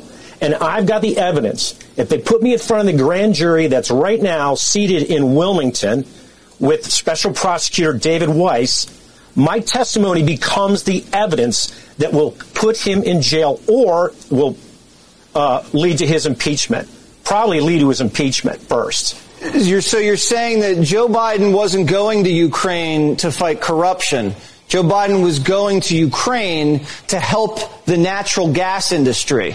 At the time, he knew that his son was on the board of the biggest natural gas business conglomerate in Ukraine.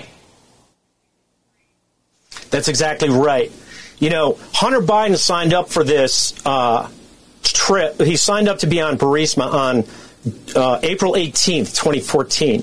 Well, on April 16th, 2014, what I've seen in the laptop was Hunter put a schedule, something on his daily schedule.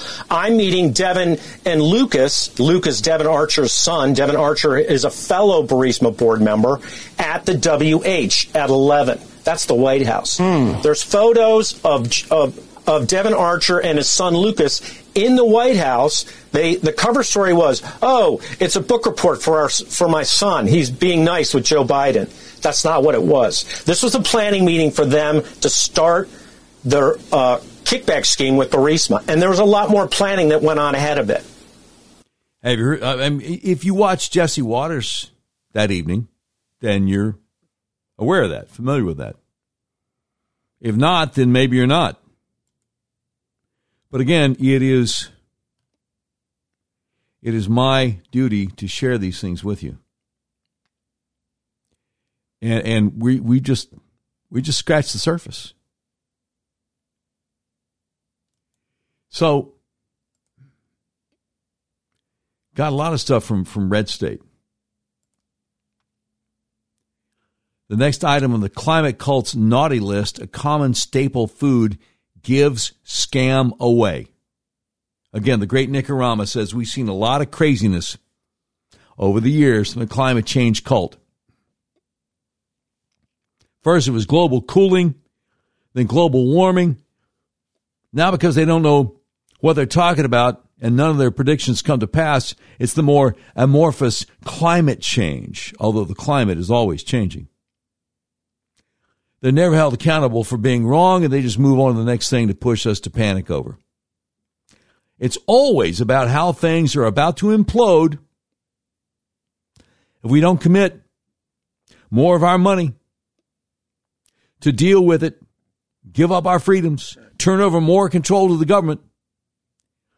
Let's listen to what Joe Biden said during his vacation in Ireland. This is before he told guests at Dublin Castle that he wanted to lick the world. I wouldn't put it past him to lick windows, but anyway, here he is. The single existential threat to the world is climate change.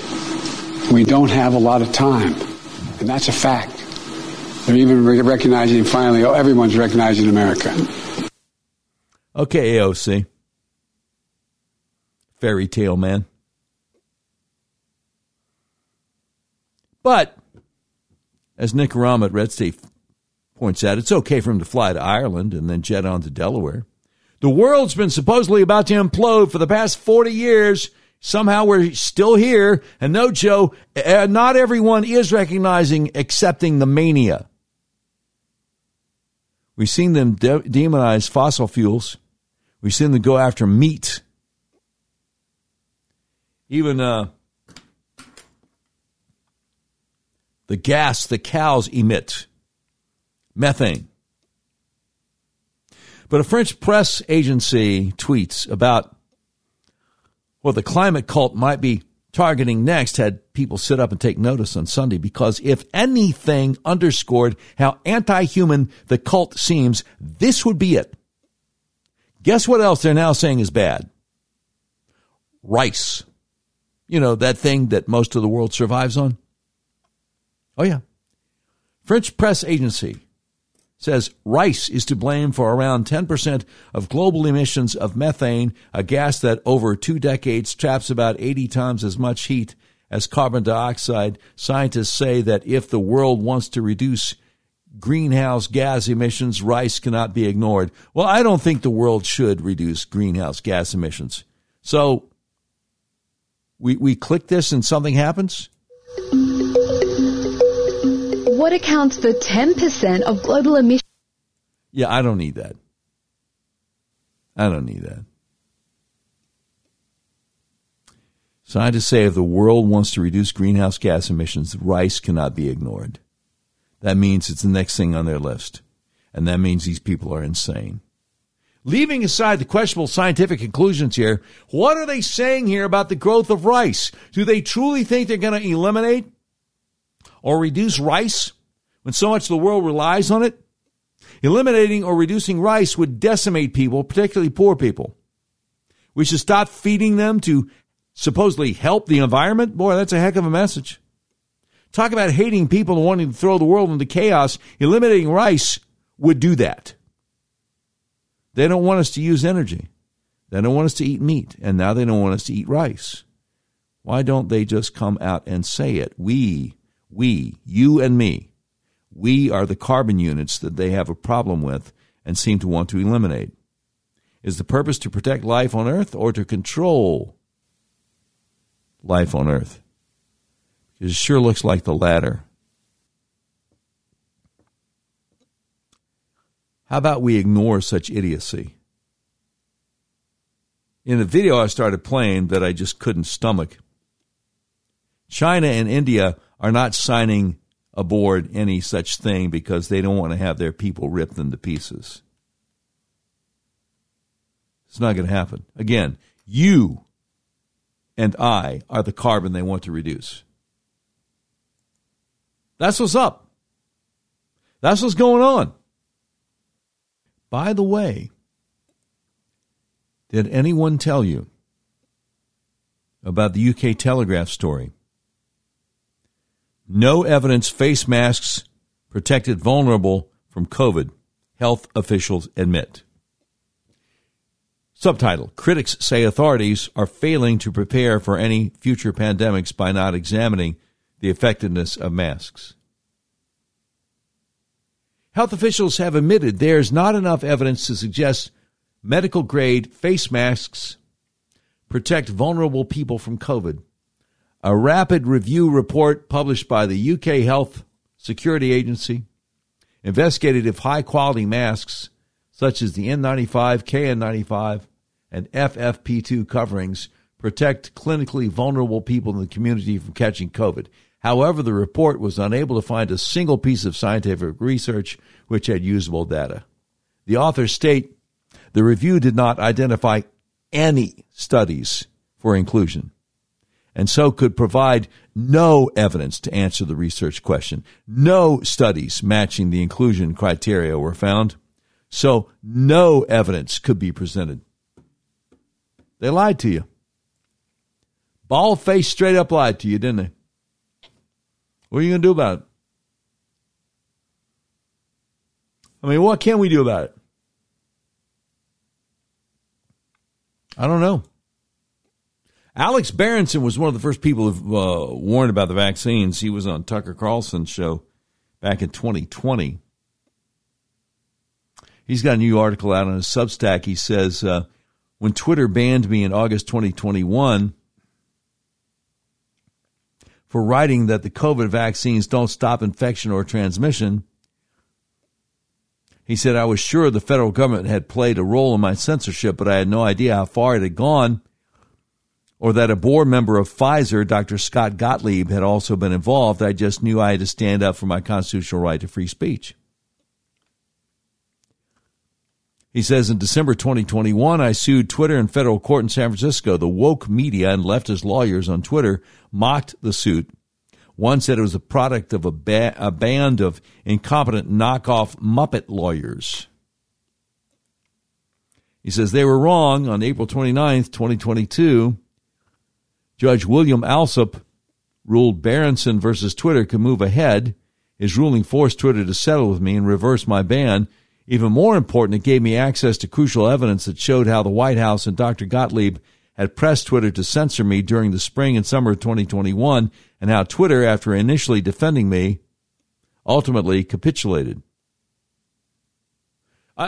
More evidence, he said. More evidence followed from the Twitter files and a separate lawsuit filed by the state of Missouri over social media censorship. Now it's time for the second act in my campaign to hold the White House and Pfizer responsible for their censorship. He says, today I filed suit in federal court in New York City against Biden, Pfizer CEO Albert Bourla, and the other people who believe that the mRNA jabs were more important than the First Amendment. The fact that the vaccines have now provably failed is almost, but not quite, irrelevant to the lawsuit. Even if they are perfect, our Constitution would protect my right to criticize them. The lawsuit runs 70 pages and details a pattern of conduct by the conspirators that stretched for months. Its lead lawyer is James Lawrence, who represented Berenson versus Twitter so ably. Berenson versus Biden may provide a unique opportunity to hold Pfizer accountable for the failure of the mRNAs. Because Pfizer is legally immune from lawsuits directly related to mRNA side effects, this lawsuit may be the only chance we have To learn when the company knew about the way its vaccines were failing in summer 2021, what it told the government about the failure, and if it and the government worked together to encourage boosters and mandates. He says, I'm actually more confident in Berenson versus Biden than I was before Berenson versus Twitter. Social media companies had essentially a perfect record in defeating lawsuits over bans before my Twitter case. So last year we had to prove that Twitter had given me explicit promises that it modified its contract with me in order to defeat its motion to dismiss. In this case, though, the Second Circuit, where I'm filing, has offered us a crucial precedent.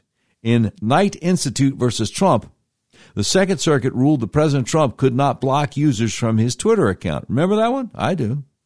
Why? The court found, and an appellate court agreed, that even though Twitter is a private company, when federal officials use their Twitter accounts to make official statements, they convert those accounts into public forums and cannot ban people from commenting on them.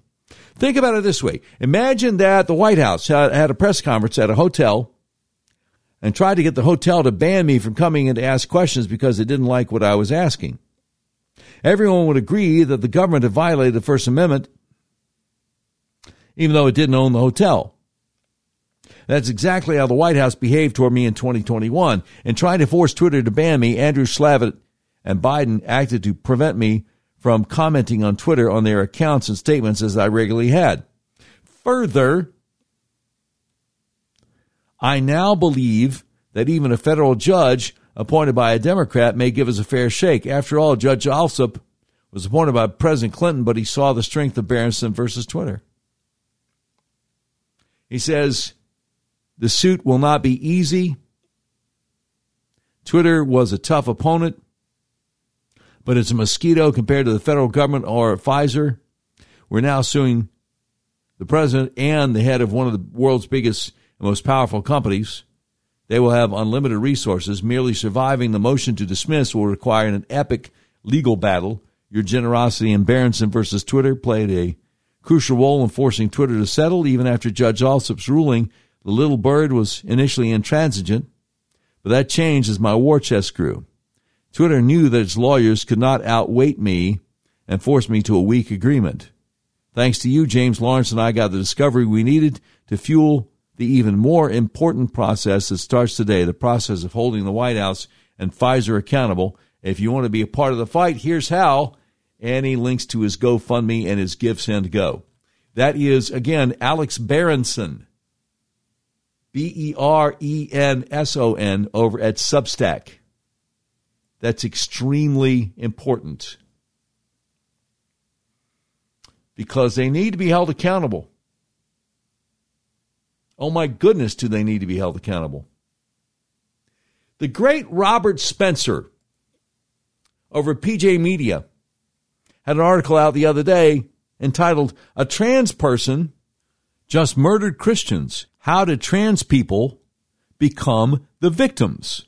He says, from the looks of the media coverage and some of the reactions on Twitter, you would think a Christian had just murdered 6 transgender people instead of the other way around. As Matt Margolis noted over PJ Media, NBC News portrayed the transgender community as the real victim of the shooting. NBC was by no means alone. There's been so much worry and solicitude for men who think they're women and women who think they're men in the wake of the shooting at the Covenant School near Nashville that many people likely don't realize that a woman pretending to be a man was the shooter, not the victim. The idea that the perpetrator is really the victim when he or she belongs to a protected victim class is a tried and tested strategy of the left, honed for years in the wake of Islamic Jihad terror attacks.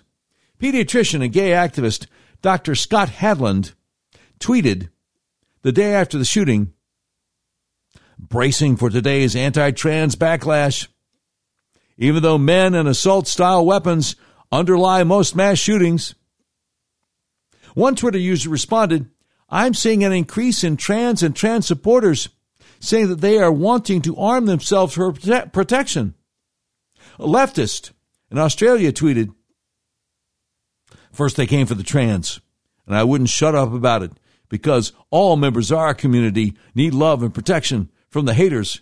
Indeed, from those that would deny their very existence. Hey, that's terrific, tough guy, except for the fact that no one actually came for the trans. What happened was a trans person, a woman who thought she was a man, came for the Christians. Are Christians members of your community that need protection? No?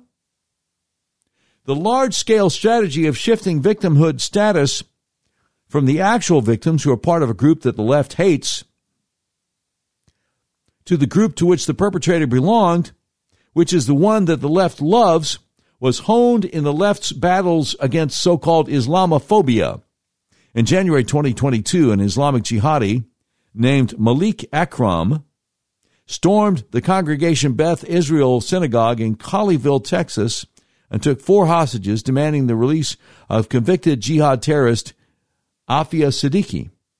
In the wake of the attack, far-left so-called journalist Wajahat Ali tweeted, "You're about to hear some ugly and vicious Islamophobia and anti-Muslim bigotry this weekend from elected officials, commentators, and even mainstream media. Hope I'm wrong. People will use it to divide Jewish and Muslim communities for their political agenda. Don't fall for it."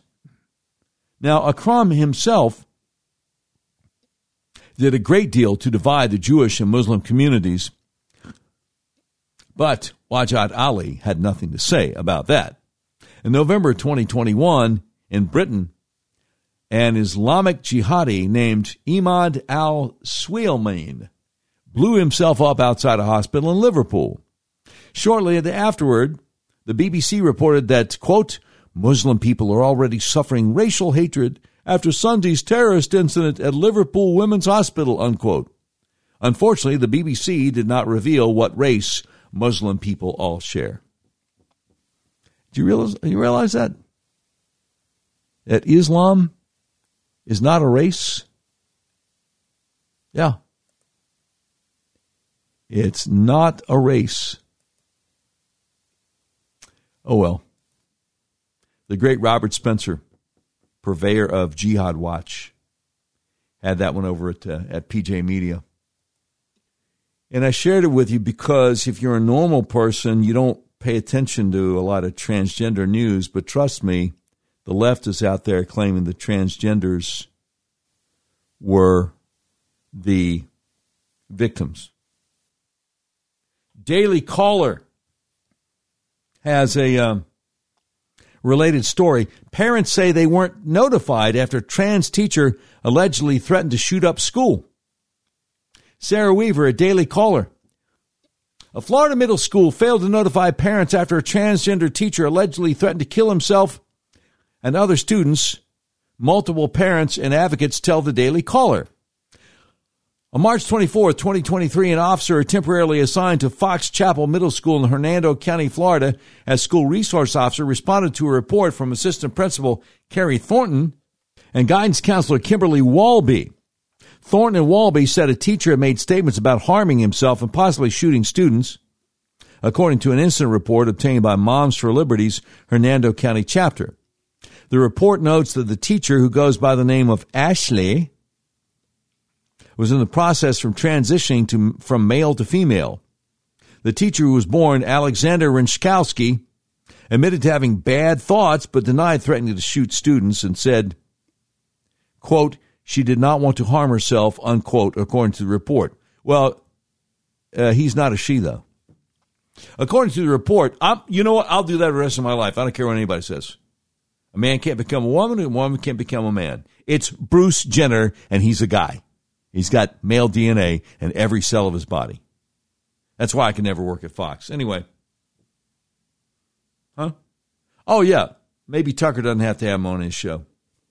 Anyway, according to the report, the Hernando County School District's mental health coordinator, Sandra Hurst, then conducted a threat assessment on Rinchkowski, determining he did not meet the criteria of the Baker Act, a Florida law that allows for involuntary institutionalization of mentally ill individuals. Well, he's trying to make the transition from male to female. Obviously, he's mentally ill. A deputy later collected 3 firearms and ammunition from Rinchkowski's home, according to the report. Public Relations Manager for Hernando County Sheriff's Office told the Daily Caller in a statement, the investigation revealed that no criminal offenses occurred. Therefore, no arrests could be made. Further, deputies found that the individual did not at that moment meet the required criteria for involuntary commitment under the Baker Act. It's messed up. They continue. In an abundance of caution, the Hernando County Sheriff's Office petitioned the court for a temporary risk protection order. The order was granted immediately. The individual cooperated with law enforcement and immediately turned over all firearms. Oh, red flag law. Oh, okay. The risk protection order will expire in a year, according to the Sheriff's Office. Well, what good is it then? The Sheriff's Office also confirmed to Daily Caller they employ a deputy, Michael Rinskowski, who parents say is the teacher's brother. Oh. Rinskowski did not respond to a request for comment from Daily Caller.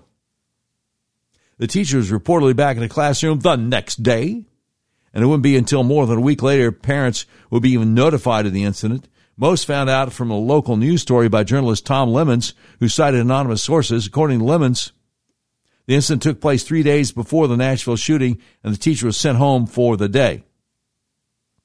Parents told Daily Caller that on Thursday, April 13th, the teacher was not in the classroom, but the school had not told them why he was absent. Jim Looker, parent of a 12-year-old student at the school, told Daily Caller it took roughly 2.5 weeks for them to even say anything to the parents and send some kind of, excuse my language, BS recording. And it's because of a local reporter here, Tom Lemons. He broke the article. Another parent, Shenna Barrios, said, I got a pre-recorded call from the school basically confirming there were some statements made, but they were investigated, and it was determined that the teacher was not a threat. Rinskowski was employed at Hernando County Schools in 2019 at a salary of $45,519, according to government salaries, 5% higher than median salary in the district and 11% higher than the district average. Jacqueline Gioscia, a parent whose 8th grade child was one of Rinskowski's students, told Daily Caller, the school didn't say anything. I found out this Easter weekend when I read the article that came out. She said she confronted school principal Carmine Rufa about the incident when parents finally received a call from the school about the threat 17 days after the incident occurred. She said, so Rufa wasn't happy with me, and I said, look, I'm trying to keep my composure because I spent my bail money for this month. I told him, I'm not happy. I'm not a happy parent. My daughter's in her class. So that makes it more personal for me. Well, you shouldn't call him her, but anyway. Dana Johnson, who has 2 daughters who attend the school, told Daily Caller she received more communication from the school when she kept her daughters home on Wednesday due to the teacher's threats than she did about the incident itself. Johnson said, you can try to talk to me and tell me I can get in trouble for not sending my kid when they're sick and forgetting to send the note in. Then why are we not notified as parents when there's a teacher that has made a statement of this degree? Parents told Daily Caller they receive alerts if so much as a fire alarm is pulled at the school or if somebody has a weapon in a nearby park. Another parent who requested anonymity told the Daily Caller, I put some of this together on my own, so on March 24th, my daughter texted me, we're in a lockdown, nobody will shut up. When she contacted the sheriff's department Monday morning after Easter weekend, the parent said she was told there was no police involvement in the investigation. Police told her there's no law enforcement involvement or investigation with regard to the teacher mentioned. If there had been threats made against children or threats to self-inflict harm, there would have been a thorough investigation. The school board is evaluating the teacher, but no allegations have been reported for legal investigation. She said she was told to contact the Hernando County School District with further questions, but the school board meeting rendered no more answers for concerned parents of middle school students. The parents said, so I go into the school board meeting, and was that a crap show? Johnson told the Daily Caller, we received absolutely no answers to the questions of why weren't we notified. Barrios said she was stonewalled when she called the school after learning of the threats. She said she told the school official, so I just want to know my children attend school there. I want to know exactly what was said. He informed me that they're not making statements at this time, so I said, okay, when will you be making statements? Because I would like to know. He just disconnected the call with me. He hung up on me, she said. Police finally acknowledged the incident in a press release issued Wednesday, the morning after the school board meeting. The release said, on March 24th, Hernando County Sheriff's Office was notified of and did investigate an event at Fox Chapel Middle School. The investigation revealed that no criminal offense occurred, therefore no arrest could be made. Former school board candidate Monty Floyd, who obtained the incident report from police Wednesday morning, said this is a major safety problem and the district is still trying to downplay it and cover it up. Sheriff's office told Daily Caller, just like school discipline of a student, once law enforcement has completed the investigation regarding possible criminal activity, evaluated the individual for Baker Act criteria, and determined whether an RPO is appropriate, our involvement is complete. Employment and or disciplinary decisions rest solely with Hernando County School District. Rinchkowski's partner, Fawn Rinchkowski, is named as a relation in the police incident report and is also a teacher at the school. According to a now-deleted private Instagram page and multiple parents' statements, Fawn Rinchkowski identifies as a mermaid. Fawn did not respond to Daily Caller's request for comment. Some parents expressed concern that the transgender identity of the teacher shielded him from disciplinary action. Oh, you know it did. You know it did. Geosia said they're trying to cover up. First of all, this is a transgender teacher, but they feel maybe if they fire her or him, that she might file a lawsuit against the county for discrimination. Another parent asked, what's to say she's not going to get frustrated again, and especially with all this stuff going on right now, and she's taking hormonal drugs to change her gender. Amy Pitsley, a concerned parent of the sixth grader, told the caller, the newest police reports state the teacher just started female hormones. I'm sorry, but no one can predict what's going on in that person's mind with the changes they're going through. Parents stressed, however, that the gender identity of the teacher mattered less than the threats made against their children. Barrio said, I couldn't care less that this woman is trans. At the end of the day, it's not about who you identify. It's not about what you identify as. It's the statements that come out of your mouth. Geosia said, you know, this person, this individual, whether it's male or female, made a threat not only to take his life, but those of his students. That's not acceptable. Not acceptable. Jim Looker, the father of a sixth grade son who attends the school, says he will not allow his child to go back to the school. Looker told Daily Caller, we have an interview with a private school on Friday. We're thinking if he passes the interview, which he will, we've already started the process. They wanted 3 letters of recommendation from his prior teachers, and they wanted it in sealed envelopes, and we have all that. So we have everything that the future principal and the future school is going to need, but it's expensive. DePrisco said a lot of the parents are looking at other avenues. One parent's going to private school, and other ones trying to go to a different county and homeschooling. Everybody wants to do homeschooling at this point. Hernando County School District and Fox Chapel Middle School did not respond to repeated requests for comment from Daily Caller. That's jacked up. That's from Thursday, April 13th. And it's just inexcusable. It's just inexcusable. There's no excuse for it. And it's frustrating. And it's maddening. All right, it's that time again. Hit it, Brian.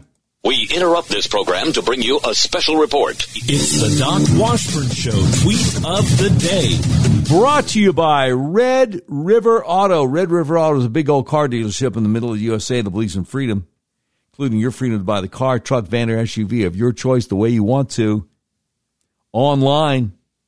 Have it delivered to your front door anywhere in the continental U.S. Now, a guy who goes by Gain of Fauci out there on Twitter has today's tweet of the day, and it is a video of then Senator Joe Biden speaking at a campaign appearance when he was running for president, August 12th, 2007.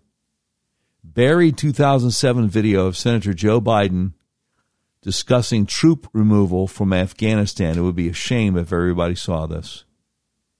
So check this out. It's a big difference to tell the American people the truth about what our options are in ending this war. If tomorrow the order goes out from I'm President of the United States, I issue an order, end the war today, begin to withdraw all American troops. It will take a year to get the American troops out. Do you hear me now? That's the truth. It will take a year to get them physically out. Now, if you leave all the equipment behind, you might be able to do it in 7 months. And you leave those billions of dollars of weapons behind, I promise they're going to be used against your grandchild and mine someday. And you leave those billions of dollars of weapons behind, I promise they're going to be used against your grandchild and mine someday. There you go. That's what he did. If you take all the equipment out, it'll take a year. If you leave all the equipment behind, it'll be used against your kids and grandkids someday. Maybe take 7 months. He pulled everybody out in a matter of just a few weeks because he wanted it done by the September 11th anniversary.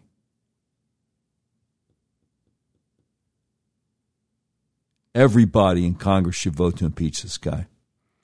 That's all. And you know it. That's my opinion. You're entitled to it. You've been listening to episode 372 of the all-new Doc Washburn Show. The views and opinions expressed on the Doc Washburn Show do not necessarily reflect those of our advertisers, but they love us and we love them. If you have any questions for us, email us at contact@docwashburnshow.com. Today's program has been produced by Tim Terrible, directed by Mick Messy. This has been a terribly messy production. Portions of today's show will be taken overseas and dropped. If you'd like a transcript of today's episode of the all-new Doc Washburn Show, simply peel the roof off a Rolls-Royce panel truck and send it to Mansour's Computer Solutions, 7th floor of the Ephemeral B. Smoot Building, Whitehall, Arkansas, in care of Sheriff Mansour Sempier X, Senior Vice President, Engineering, IT, and Interoperability for the Doc Washburn Show. And that's the way it is. Monday, April 17th, 2023.